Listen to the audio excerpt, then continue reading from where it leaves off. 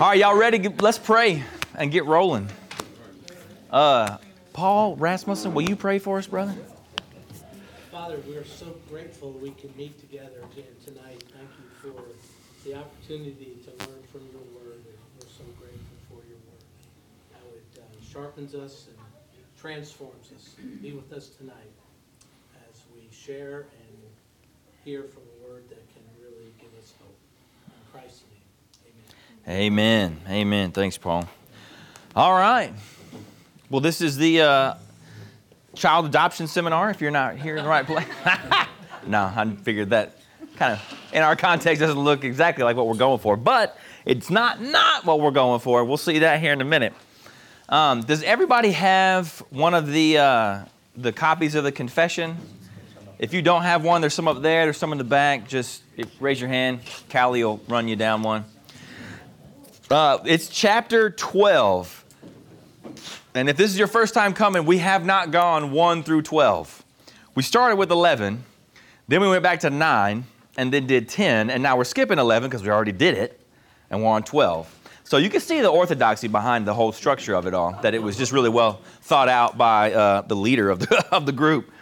But the reason why was we started with justification just because I believe it's one of the most precious doctrines that we have, and then also most under-taught, and then that went really well, and so then we kept going, and so I figured, hey, let's try to round out this part of the confession that's all about soteriology. Now, that's a $5 word. What does it mean? So, it means salvation. Soteriology is just the study of salvation. And oftentimes, oh, Matt, we all saw you and heard you come in. Soteriology, the study of salvation, and too often what we do is, well, I say we in the evangelical churches, we just reduce salvation down to just that one word, salvation. But the Bible has lots of angles to look at that one idea. It's a massive idea. So we've looked at justification, we've looked at effectual calling, now we're looking at adoption. Now, justification, just by way of review, what kind of term is that? What kind of realm in society would that word be used? Legal. So it's a legal term. And then we have adoption, which is what kind of term? Just take a guess. Familial, like a family term, or if you want to go deep Latin, it's filial term. And then redemption would be a marketplace term. So what we're looking at is just another aspect of our salvation. And if you think about it, if something is, the way Hebrews describes it, so great salvation, this so great salvation, then surely it's got to have more than just one dimension. It's like a diamond that you just keep turning and every facet just sparkles in a unique and brilliant way. So we're going to keep looking at it through adoption. Now, if you're looking at your confession, you see that this chapter is the shortest one in the whole thing. And it's number 12, if you're looking for it. Number 12, chapter 12. Page 30, even. It's the shortest one. Now, if you can take a guess, this is more in the realm of history versus theology. Why would the chapter on adoption be this short? Versus justification, which that took 4 weeks just to do one. Why would this one be so short? More historical than it is theological reason. This is for extra bonus points. You get an extra donut if you get this one right. So it's written in the year 1689. That's like the generation behind what big event in the 1500s? The Reformation, Protestant Reformation. Okay, so in the Protestant Reformation, what's the big doctrine being attacked or have just been completely wiped out by the Romish church? Justification. By faith alone. So you got to write a whole lot about it because that's the big doctrine. That's the one that Luther said that the church stands or falls on. But Rome doesn't have any real doctrine of adoption that's contrary or problematic. So you don't have to do a lot of unexplaining and then re-explaining. And you don't have to do a lot of proving because it's not up for debate. And also, it gets kind of overlooked. Can you think of any doctrinal statement in any church that doesn't have a confession that even has a statement on adoption? I can't. I mean, we talk about this topic a lot in kind of the big evangelical world, but what does it end up being mostly? In your experience, or you heard it talked about, like what's kind of the feel around it, if it's even called a doctrine or not? What do you think? Take it for granted, flyover doctrine. It's the Iowa of doctrines. You're just flying over it, getting somewhere else. Bob Barstad's not here, so I can make that joke. Yeah, you take it for granted. And it's, adoption, we obviously know we're getting at the idea of being children of God. And, well, okay. Entitlement, right? Yeah, like, of course, I'm a child of God. We throw that around without really thinking about it, without really even grounding it anywhere in the Bible. So that's what we're going to do. We're going to ground it. It's a precious doctrine. So let me ask this question, going off of that. Who are God's children?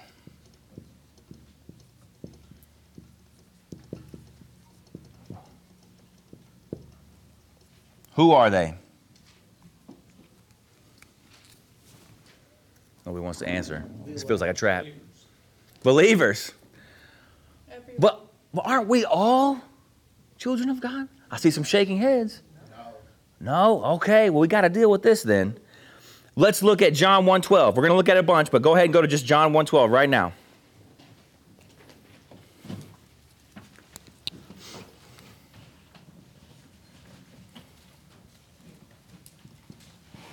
When somebody gets to John 1:12, just read it.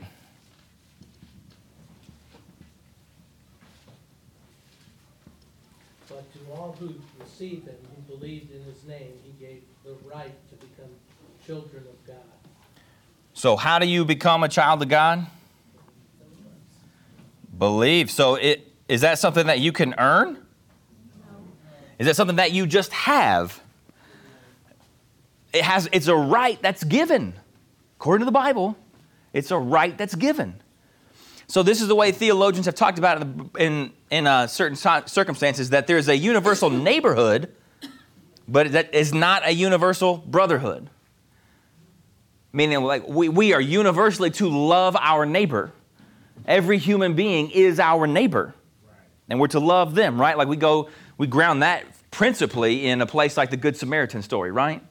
Love your neighbor as yourself. That's the second of the greatest commandments, right? But universal brotherhood, and that's different. To be a child of God, who gets to decide who the kids are and who the father is? The father does, right? Certainly if we're talking about adoption, no kid says just, hey, you're adopting me. The father decides that, right? Right, so, okay, so we're thinking through these things, but there's a lot of tropes around this that we got to process all the way through so that nobody is born a child of the Almighty God. It's through faith. Those who believe. So you got to be not once born, but twice born to call yourself a child of God. So that's what's called the rebirth, being born again. So now let's just define this before we get into the actual text of the confession. Somebody just give a working definition of adoption. Don't think theologically, just think Merriam-Webster, just dictionary. Adoption. In general, what does it mean? Like when parents taking a child that didn't come from them, or wasn't born through them biologically. One born to them biologically. Okay, so you're bringing in a child that wasn't yours. Now let's take the realm even out of children and parents. Like what if you adopt that policy? To take on, to accept, take responsibility. So declare. So this is how the dictionary defines it. The action or fact of choosing to take up, follow, or use something. So hear that again. The action or fact, so either it's an action of adopting or you have adopted, it's a fact, it's a status, to take up, follow, or use something. Choosing to do that. So that's big right there. Do you hear grace in that definition? Something that's unearned and it's just brought in? You'd certainly hear election in there too. So we can't avoid these kind of topics. We talk about adoption as biblical. And if it's biblical, then sovereign election has to be biblical. But we talked about that a month ago. Go back and listen to those. All right, let's get into this first. There's two main statements, and under the second statement in the confession, there's subpoints. So I'll read the first main statement, and then we'll look at some verses. So if you can follow along with me there, if you would like to. All those that are justified. Mine's a little bit of older language, by the way. Yours is going to read just a little bit different. All those that are justified, God vouchsafed, which means granted, in and for the sake of his only Son, Jesus Christ, to be made partakers of the grace of adoption. So it links now justification to adoption. Let's go to Ephesians 1, and then we'll be in Galatians 4. It's the same neighborhood. Ephesians, go past Galatians, and then we'll turn back to Galatians. Ephesians 1, 4 through 5. If somebody gets there, read it for us. Well, we're not 4 through 5, just verse 5. Ephesians 1, 5. He predestined us for adoption to himself as sons through Jesus Christ, according to the purpose of his will. Can you go back to verse 4 and read the last two words of that? Last two words of verse 4. In love, he predestined us for adoption. Now, that makes so much sense in our minds when we talk about adoption, right? Does anybody outside of straight up horror movies adopt a child and it not be in love? No, that's what the whole thing means. That's why when that happens in a church or in an extended family, you celebrate and throw a huge party. We love this individual. So we see that there. But what we see the link to is that adoption comes from justification, which we'll talk about in just a second more. So that's Ephesians 1, 4. Now let's go, turn back to your left and go to Galatians 4, 4 through 5. Somebody read that for us. 4 and 5. 4 and 5, yes. But when the fullness of time had come, God sent forth his Son, born of woman, born under the law, to redeem those who were under the law, so that we might receive adoption as sons. So it's predestined for adoption, that we would receive adoption. Have you ever felt like in your own heart, just in a time of struggling, a time of sin, that maybe God's in a fostering situation with me? That there is a return possibility here? But just go look at those two verses. There is no trial period. There is no fostering situation. This is permanent, and this was planned. This wasn't an emotional thing. Like when you go to the mall and the puppy store is there and you go, oh, I didn't mean to come and get a puppy, but I couldn't. It's just so cute. It's not an emotional situation. This was planned and predetermined before you were ever, it existed before your mother or your mother's mother or your grandmother's mother's mother's mother ever existed. So we can look at those verses and anchor ourselves there. He's granted it to us to make us partakers. So if you are justified, you are adopted. We have to hear that, right? There are no people, you're walking around, you're justified, but God's still wondering if he wants you in his family. That person doesn't exist. Justification necessarily follows. So you're like, well, okay, the judge isn't mad at me anymore, but I don't know if dad wants me. The Bible connects those two. Now, what would you rather, is there a difference in your mind between leaving the courtroom with a not guilty verdict versus coming home to a joyful father? Which one would you rather have if you had to choose? The joyful father, right? But in this situation, the judge and the father are the same. He's declared you right with him and then is bringing you home. I mean, this is the gloriousness of this doctrine that we just don't ever talk about it. So we got to keep digging in here. Let's keep going. So let's read the next sentence in the confession. And then we're looking at 6 subpoints. All right, the next sentence says, by which they are taken into the number and enjoy the liberties and privileges of children of God. Now, before we get in to the verses, let's just think about those words, liberties and privileges. In relation to being a child, just name out what in ideal situations, right? Because God is ideal. Our families aren't always ideal. What are liberties and what are some privileges that you would just say should be availed to any child from a father? Liberties meaning like freedoms, privileges meaning like graces, good things. Just name out a few. Love, which would be what?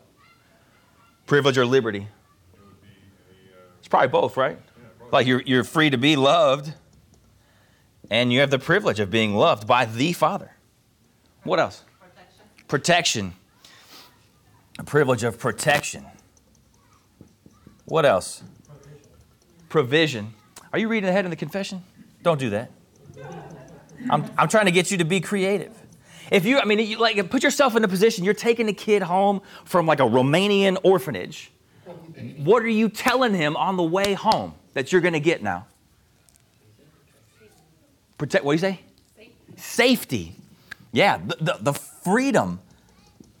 We think about safety, it's both, but you don't have to worry because you know you're safe. What else? What else are you telling that kid on the car ride home? Assuming you could drive a car to Romania. Access to the Father. That's both as well. Because not every kid in the neighborhood has the same freedom to come and talk to your dad like you do. But it's also a privilege to be able to come and talk to your dad. That I'm granting that to you. Yeah. So you look at those kinds of things and you go, man, this really starts coming to light, right? Like this really starts landing when we think about these kinds of things. So now let's look at the verses. We already read John 1:12. But to hear it, again, let me just read it, and then y'all turn to Romans 8:17. But John 1:12 says, to all who did receive him, believed in his name, he gave the right to become children of God. A right given to you by the authority. So then let's go to Romans 8:17. Somebody who's there, read it. And if children, also heirs, heirs of God and fellow heirs with Christ, if indeed we suffer with him, so that we may also be glorified with him. All right, so you look at that. If children, then heirs. Heirs of God and fellow heirs with Christ? What would God withhold from Jesus? Nothing. And you are listed as a fellow heir? I mean, this is absurd. We're getting to the level of like, what in the world? I mean, this is what trivializing a doctrine does. It takes the teeth out of it. It's giving you gummy bears, but it's not helping you. It sounds better on the front end, but it's really not doing anything for you. When you dig into it, you're like, this just keeps getting better and better and better. Because I'm brought in to the number and enjoy the liberties and privilege of a children of God. Is it really an adoption? I mean, again, outside of complete horror situations, if you bring in a child and then you don't give them this, is that really an adoption? No, I mean, you're bringing on a slave, right? Or a parasite. You're going to feed this kid and never get anything out of him. Or you're going to put them to work. I mean, that's what it is. If they don't have this, then they're not full children. But God doesn't bring in anybody who's not a full child. The right and co-heir with Christ. If he loves Christ and you're a co-heir with him, then however he loves Christ, that's the way he loves you. I mean, can you fathom that? So answer this question. When has the Father not loved the Son? Never. So if you're a co-heir with Christ, what does that mean for you? He's never not loved you. You didn't know it at one point because you weren't yet saved. But he's never not. From all eternity past. I mean, honestly, if you start with this and then you go to election, then you turn every Arminian into a Calvinist. Because you look at like, yeah, of course I see the choice here. And of course I see the love here. Yeah, that's what I want.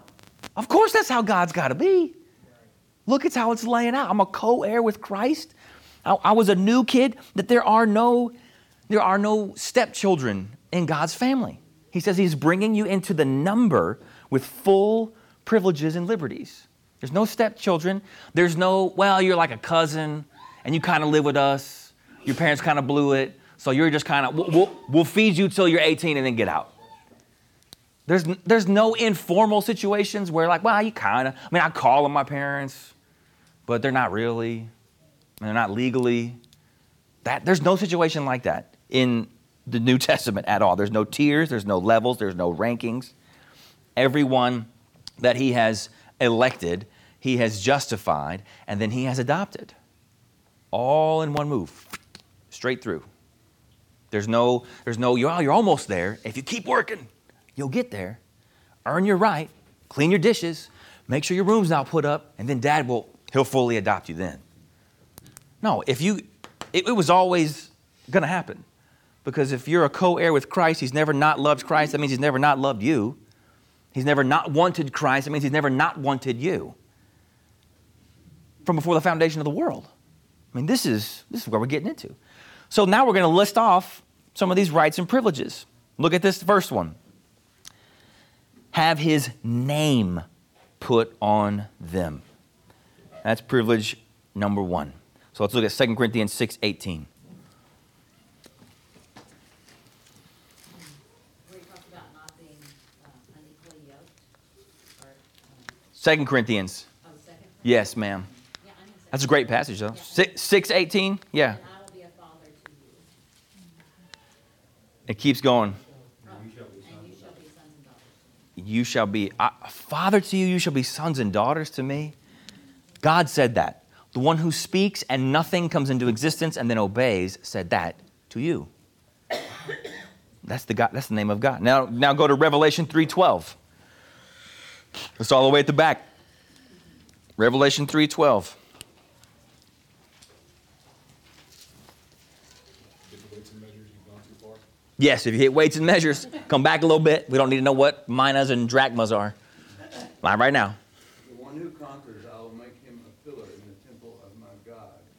Never shall he go out of it, and I will write on him the name of my God and the name of the city of my God, the New Jerusalem, which comes down from my God out of heaven, in my own new name. My own name. Just throw out some impressions. To have God's name put on you. Or even the significance of a name being put on somebody who didn't have that name. Identity. Explain that a little bit more. Expound that for us. I'm part of this new family. I'm not visiting. I'm part of it, and I no longer am part of that family, and I'm known by your family. If you're my dad who adopted me, I'm known by your family. People will say, "Oh, look, Sanders having a new kid." Yeah. Cool. You're not just a really well-loved guest. Right. We're letting you stay here, you can live here. And then who initiates that? Can the kid go and say, hey, give me your name? No. It's the father. The father does that. Bear God's name. He chose to put it on you. Doesn't take it away.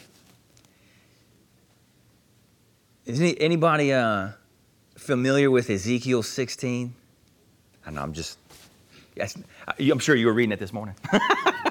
Ezekiel 16, don't turn there, but let me just tell you the illustration that God's speaking to Israel, and it's kind of in the context of judgment. He's going to speak some judgment to them.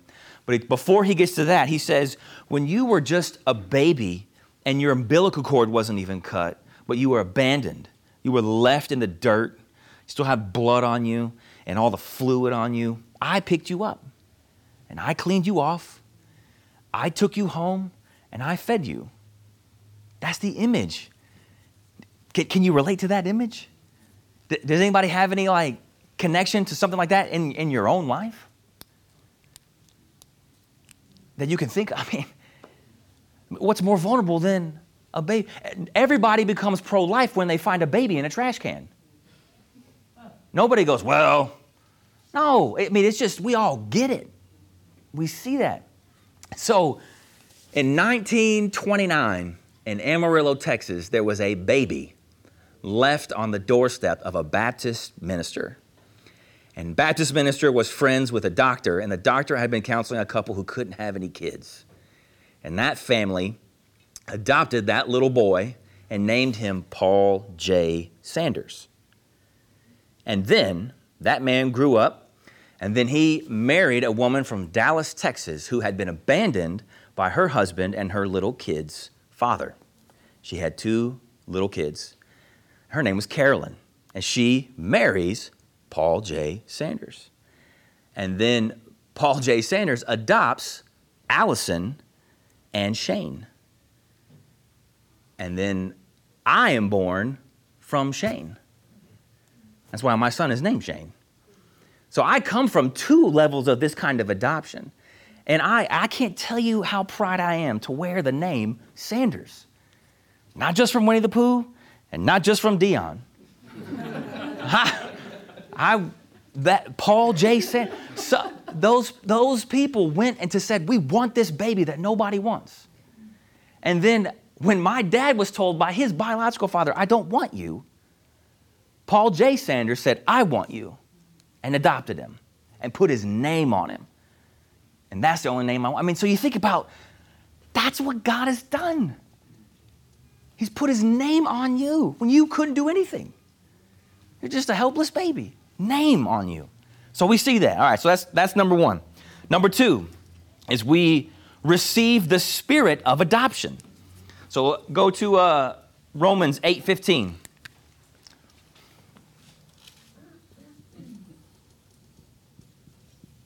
For you did not receive the spirit of slavery to fall back into fear, but you have received the spirit of adoption as sons, by whom we cry, Abba, Father. We talked about this earlier, but we have a lot of illustrations for our salvation and our new life, right? How we come into it and then our new status in it.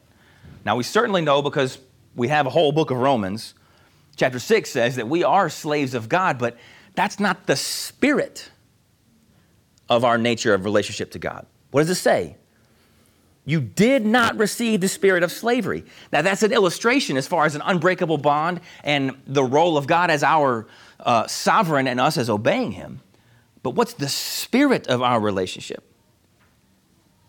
You have received the spirit of adoption.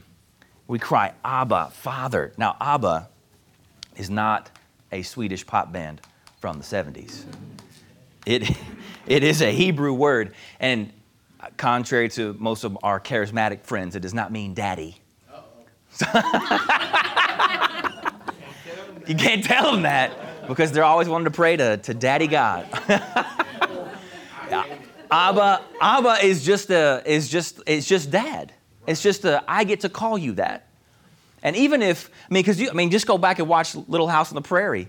Father, or Paul, it's just the familiar term that I get to call you this. This isn't just a category that you fill.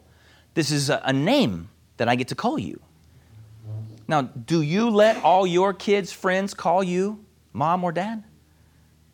You got to at least rise to a certain level of something. But normally, no. I get to call you. I tell you, you 4 little rugrats in there, you call me dad. And what happens if you don't call me dad? What happens if you call me Stuart? You finna get a whipping. You call me dad, right? So we have all these different illustrations that we're children, we're slaves, we're the bride of Christ, we're the house of God. But the spirit, the essence of it is one of filial nature, familial. It's we're co-heirs with Christ. That's the essence of it. So that's number 2. Look at number 3. It says this in the confession: have access to the throne of grace with boldness, and are enabled to cry, Abba, Father. So turn to Galatians 4:6. And then also some of the rest of y'all turn to Ephesians 2:18. Galatians 4:6 and Ephesians 2:18.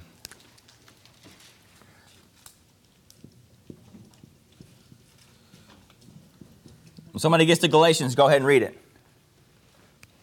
And because you are the sons God has sent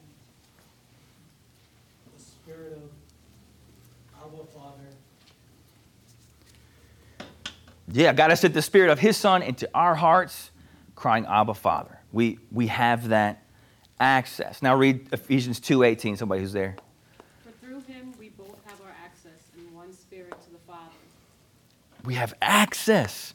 What does it mean for a kid to have access? They can get to you. They can reach you. Can you think of a good illustration of that? A kid having access to their father? Like maybe a hilarious one from COVID? Like Martin Lloyd Jones or them, your door's always open. You can Kids can walk right in. Yeah. You remember that BBC News thing? Where the guy's on, he's Zoom chatting about coronavirus. What does that kid do? Boom. Comes walking in, and then mom's like crawling underneath trying to, and then the baby on the little scooter comes in. But that's what we have with God. That kid wasn't worried like, I don't know if dad wants to see me. Obviously that kid has no fear of it, like no like servile trembling, you're going to hurt me fear of his father. He wants me in there. And whoever he's talking to ain't more important to me. So just boom, walks right in. That's bold access. That's what we have. That's what that's what it says. Ephesians 2:18, we have that. See, a real child with a real dad who really wants to hear from them. That's what adoption means. I really want to hear from you. Really have access to you. Yes, we do have fear and trembling before God, but it's not without warmth and welcome. We have that. And kids, barring extreme circumstances, they just naturally kind of do that, right? And they have to get taught to not do that. Because I have so many precious memories when I was working at a different job and having to wake up early and to meet with the Lord and have quiet times. And Mallory, when she was 2, would wake up every morning. She would walk up, sleepy eyes, just climb up in my lap like she was supposed to be there. And I'm trying to read my Bible, be holy. And she's there in my lap. And she's like, Daddy, what's this colored pencil for? Can I color in your Bible? How come you get to color in your Bible? I want to do that. What are you doing? And then she just got to where she quit asking questions. She'd sit there till we were done. But that's what we have. Access, bold access. If you want to write down another cross-reference for that, write down Hebrews 4:16. Hebrews 4:16 is where they get the language of confidence in front of the throne of grace. Know that verse, because sometimes I think that when we don't pray, we give ourselves the excuse, well, God doesn't want to hear from me anyways. No, He does want to hear from you. You have confidence before Him. All right. So number 4 is lumping together this triplet right here. We are pitied, protected, provided for, and chastened by Him as a father. So we're going to take each one of those as one piece. So let's go to Psalm 103:13. The Father showed compassion to His children, so the Lord shows compassion to those who fear Him. Yeah, when we say pity, what do we normally mean? Yeah, Mr. T, right? I pity the fool. No, this is compassion. That God has compassion for you. That's a promise. That marks when some other kid's crying because their knee is scraped. Most people, excluding probably my wife, were like, nah, not my problem. But when it's your kid, you're like, who did this? You're going to jail. Like and then you're gonna clean out the wound and do all that stuff because they get compassion from you, right? That's what God says He has for us. Now go to the next one, Proverbs 14:26.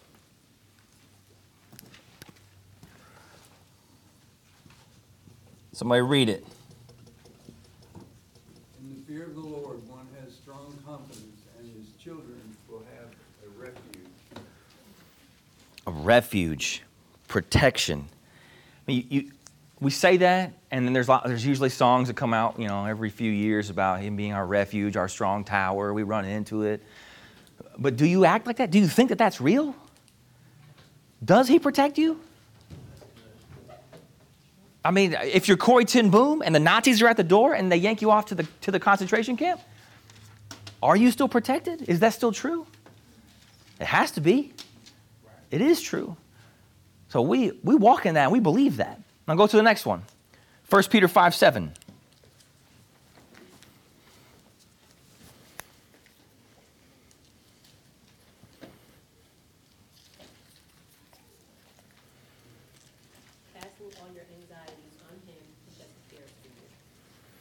Casting all your anxieties on him because he cares for you. Can you think of another famous passage about anxiety?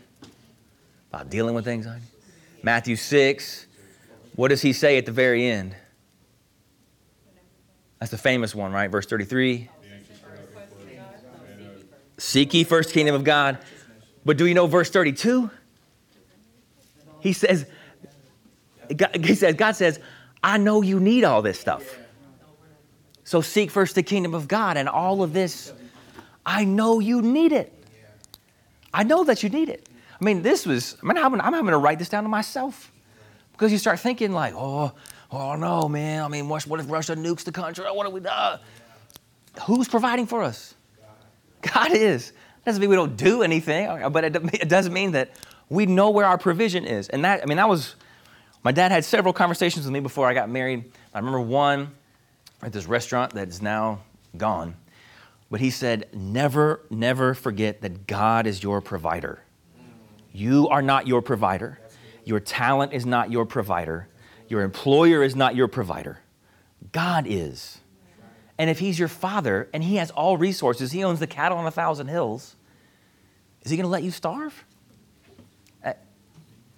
David says, I've been young and I've been old, but I've never seen the righteous lacking bread. So he provides for us. All right, so the next one. Hebrews 12:6. For the Lord disciplines the one he loves and chastises every son whom he receives. What kind of Bible? You got the legalistic Bible back there? He disciplines those he loves? How is discipline love? Anybody who's got kids that are out of the home? It's refinery. Training. It's an act of love. It's an act of love. How is it loving to discipline? It's protection. How so? How is it protecting that kid? You know, that's good because, I'm a school teacher and I tell my youngest, and I've been saying it for years, like, the rules are put in place not to stop you from doing anything, but the rules are there to protect you when things go awry. Because think about if you didn't have rules, it would be anarchy.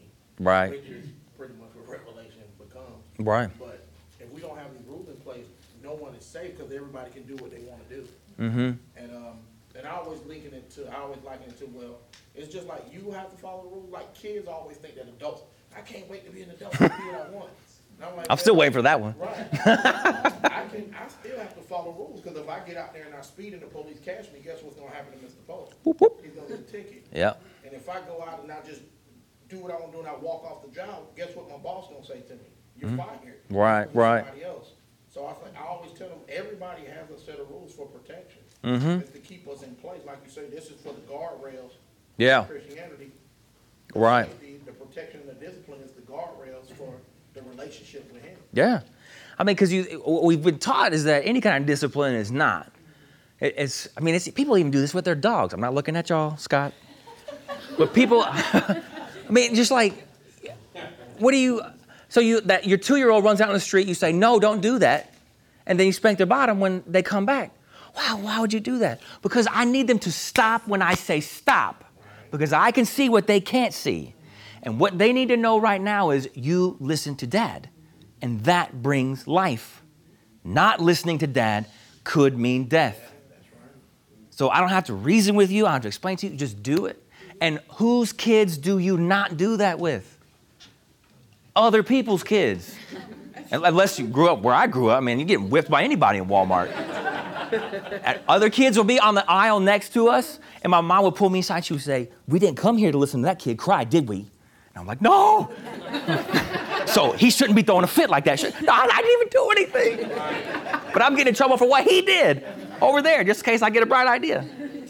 But you discipline the kids that you love and that you're responsible for, right? When I had coaches tell me, and then when I was a coach, I told them, as soon as I stop getting on you about this, then that's when you can just quit and give up because I've given up on you. Because you've shown me you don't want to listen. You don't want to get any better, and you think that you're everything. So I don't have time for that. I mean, this is football, right? This isn't life. Then I'm done. But if I love you and I think you have potential and there's hope there, I'm going to keep disciplining. I'm going to keep telling you, do this, do it like that, do it like this. Because that's what real love is. See, if you don't discipline, it really just means you love yourself. And God doesn't love himself at our expense. He loves us. So what you could say is we still have the wrath of God, but it's corrective wrath. We are completely out of punitive wrath. We will never be cast out. We know that from John 6:37, right? Like, I will in no way cast out those who come to me. But I will chastise you. I will correct you. But you will never feel the punishment. Jesus felt all that for you. So we still have that. So that's part of being a child of God. Now we pull in number 5. Oh, I kind of gave it away. Number 5 is of rights and privileges, liberties and privileges, yet never cast off, but sealed for the day of redemption. Now, there's some obvious places to go, but let's look at the ones that the confession cites. Isaiah 54, verses 8 and 9. Somebody get there and then read it. In an outburst of anger, I hid my face from you for a moment, but with everlasting loving kindness, I will have compassion on you, says the Lord, your Redeemer. I will have compassion on you. I will never permanently leave you. Lamentations 3:31. It's a plain and obvious verse for us to be able to hold on to. For the Lord will not reject forever. The Lord will not cast off forever. It's a permanent adoption, right? Like all human adoptions. When adoption gets walked back, what everybody knows, that's bad. Something horrible. That's not supposed to happen. That's a trauma for the kid. I mean, all of these things. Adoption is, when we hear it, we assume permanent. There's no unadopting. There's no verb for that because we don't do it. It's assumed to be permanent. So John 6:37, we're not going to read it, but you can write that one down. That's Jesus saying, I will never cast out anyone whom the Father brings to me. Now then here, let's fill out this last part of that, number 5, is sealed for the day of redemption at Ephesians 4:30. So go to Ephesians 4:30. And do not grieve the Holy Spirit of God, by whom you were sealed for the day of redemption. All right, before we talk about sealed, what is the day of redemption?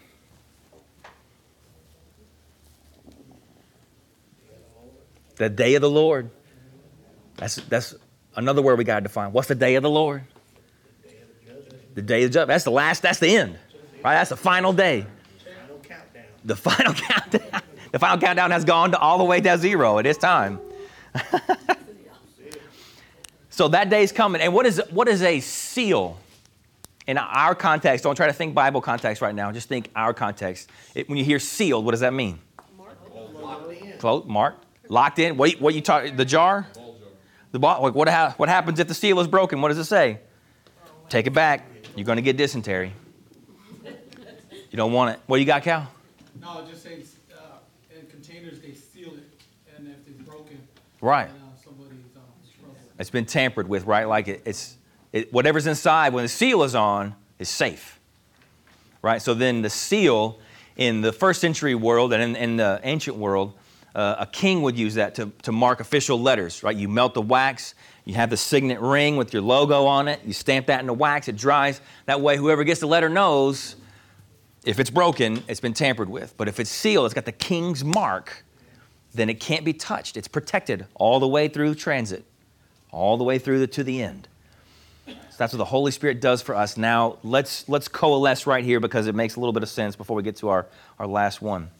Let's coalesce right here some of our terms for us as the saved people. So the day of redemption is the day when Jesus comes back, right? Okay.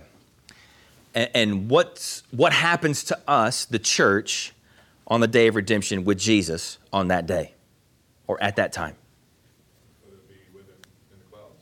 Be with him with the clouds. What illustration do we see in the New Testament to kind of mark that moment? When we're now with Jesus, all of us are with Jesus. The whole church, past, present, and, well, there is no future. That's it. It's everybody. They're all with him. What's that called? Revelation 19. Think about it. You pay a lot for them now. Marriage supper of the Lamb, right?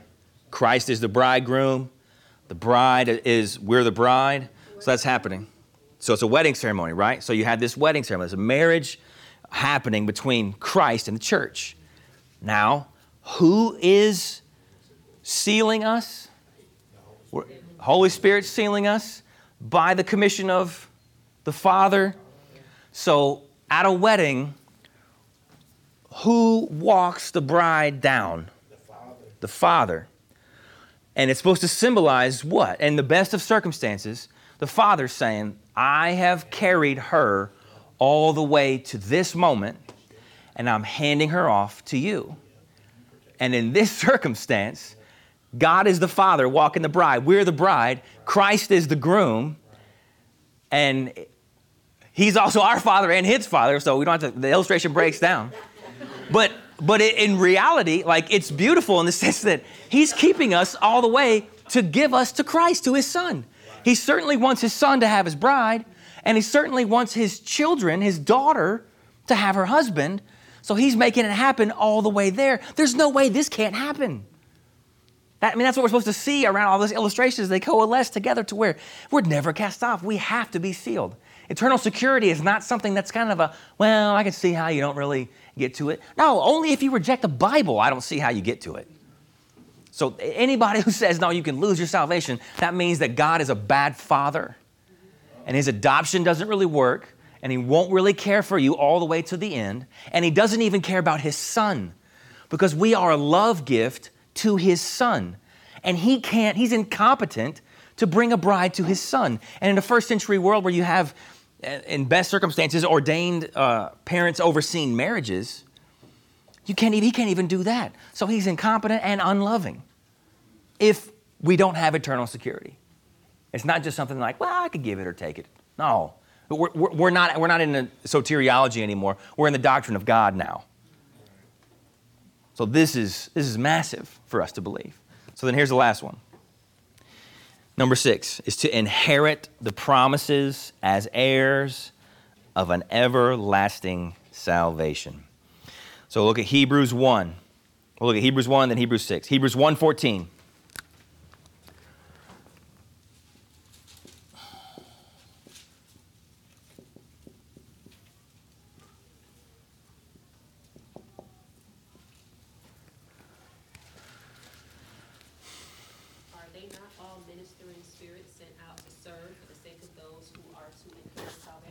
Inherit salvation.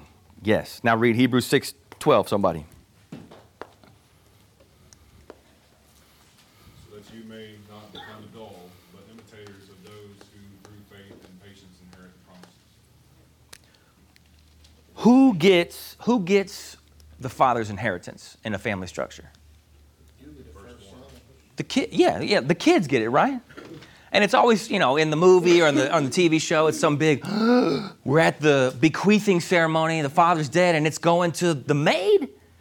It's all going to the kid down the street? I mean, what in the world? No, we're fighting and scrapping, we want daddy's money, right? And why is that such a rich kind of literary theme? Is because we all assume the inheritance from the father goes to the kids. That's the assumption. And so if God is the perfect father, can he fail to give us an inheritance?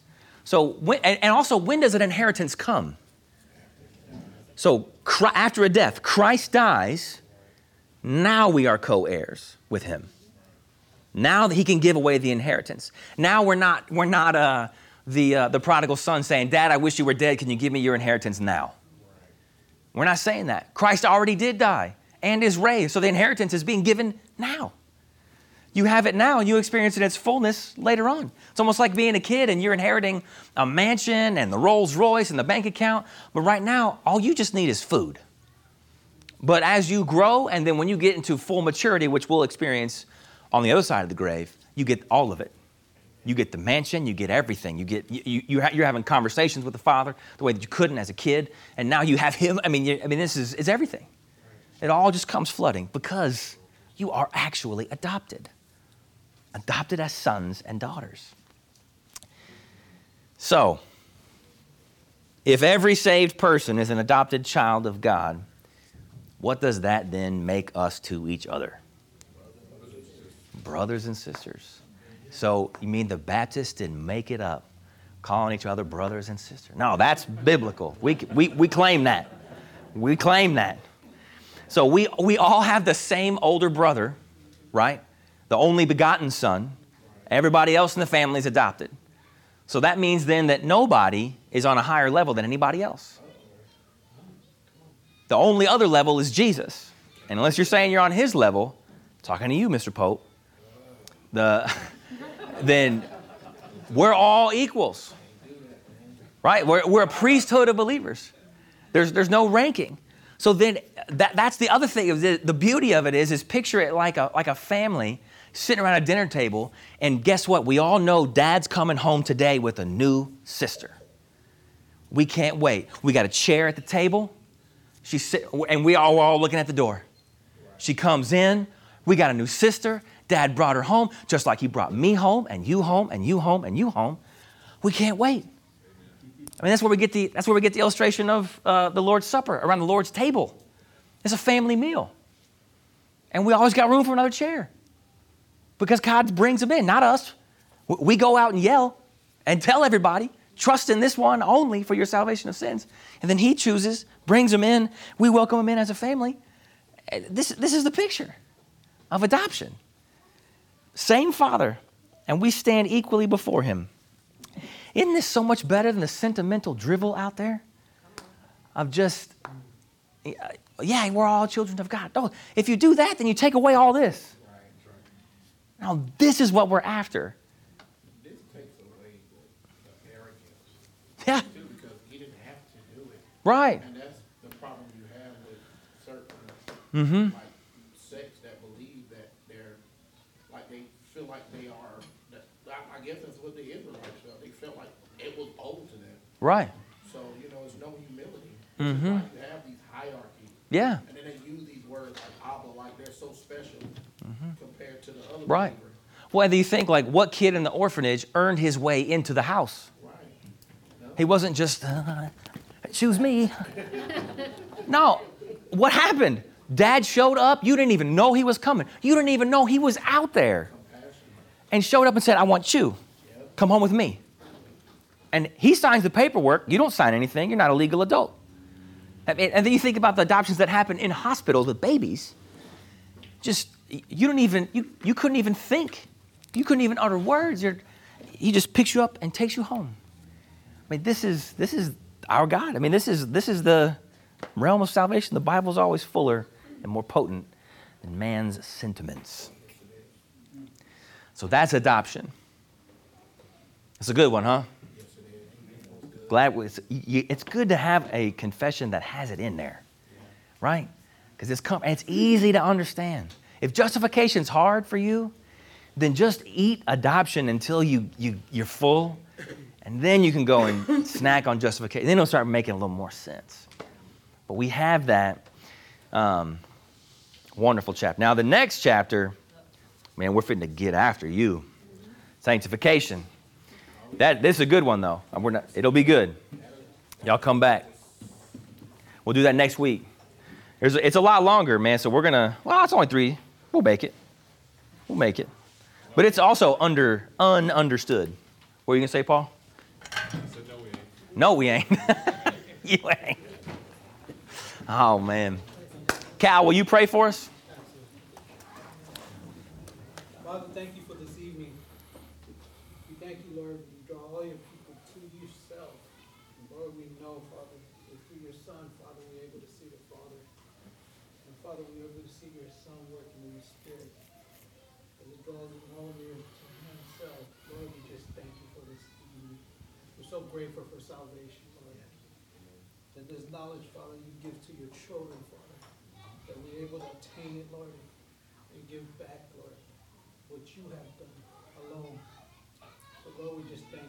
each other. Thank you for my brothers and sisters, Lord, that I understand, Father, who they are in Christ alone. Father, I'm so grateful for their salvation and you alone. And Lord, we just pray as a family, Lord, that Father, your kingdom come, Father. And the harvest, Lord, Father, we know it's wide, Father.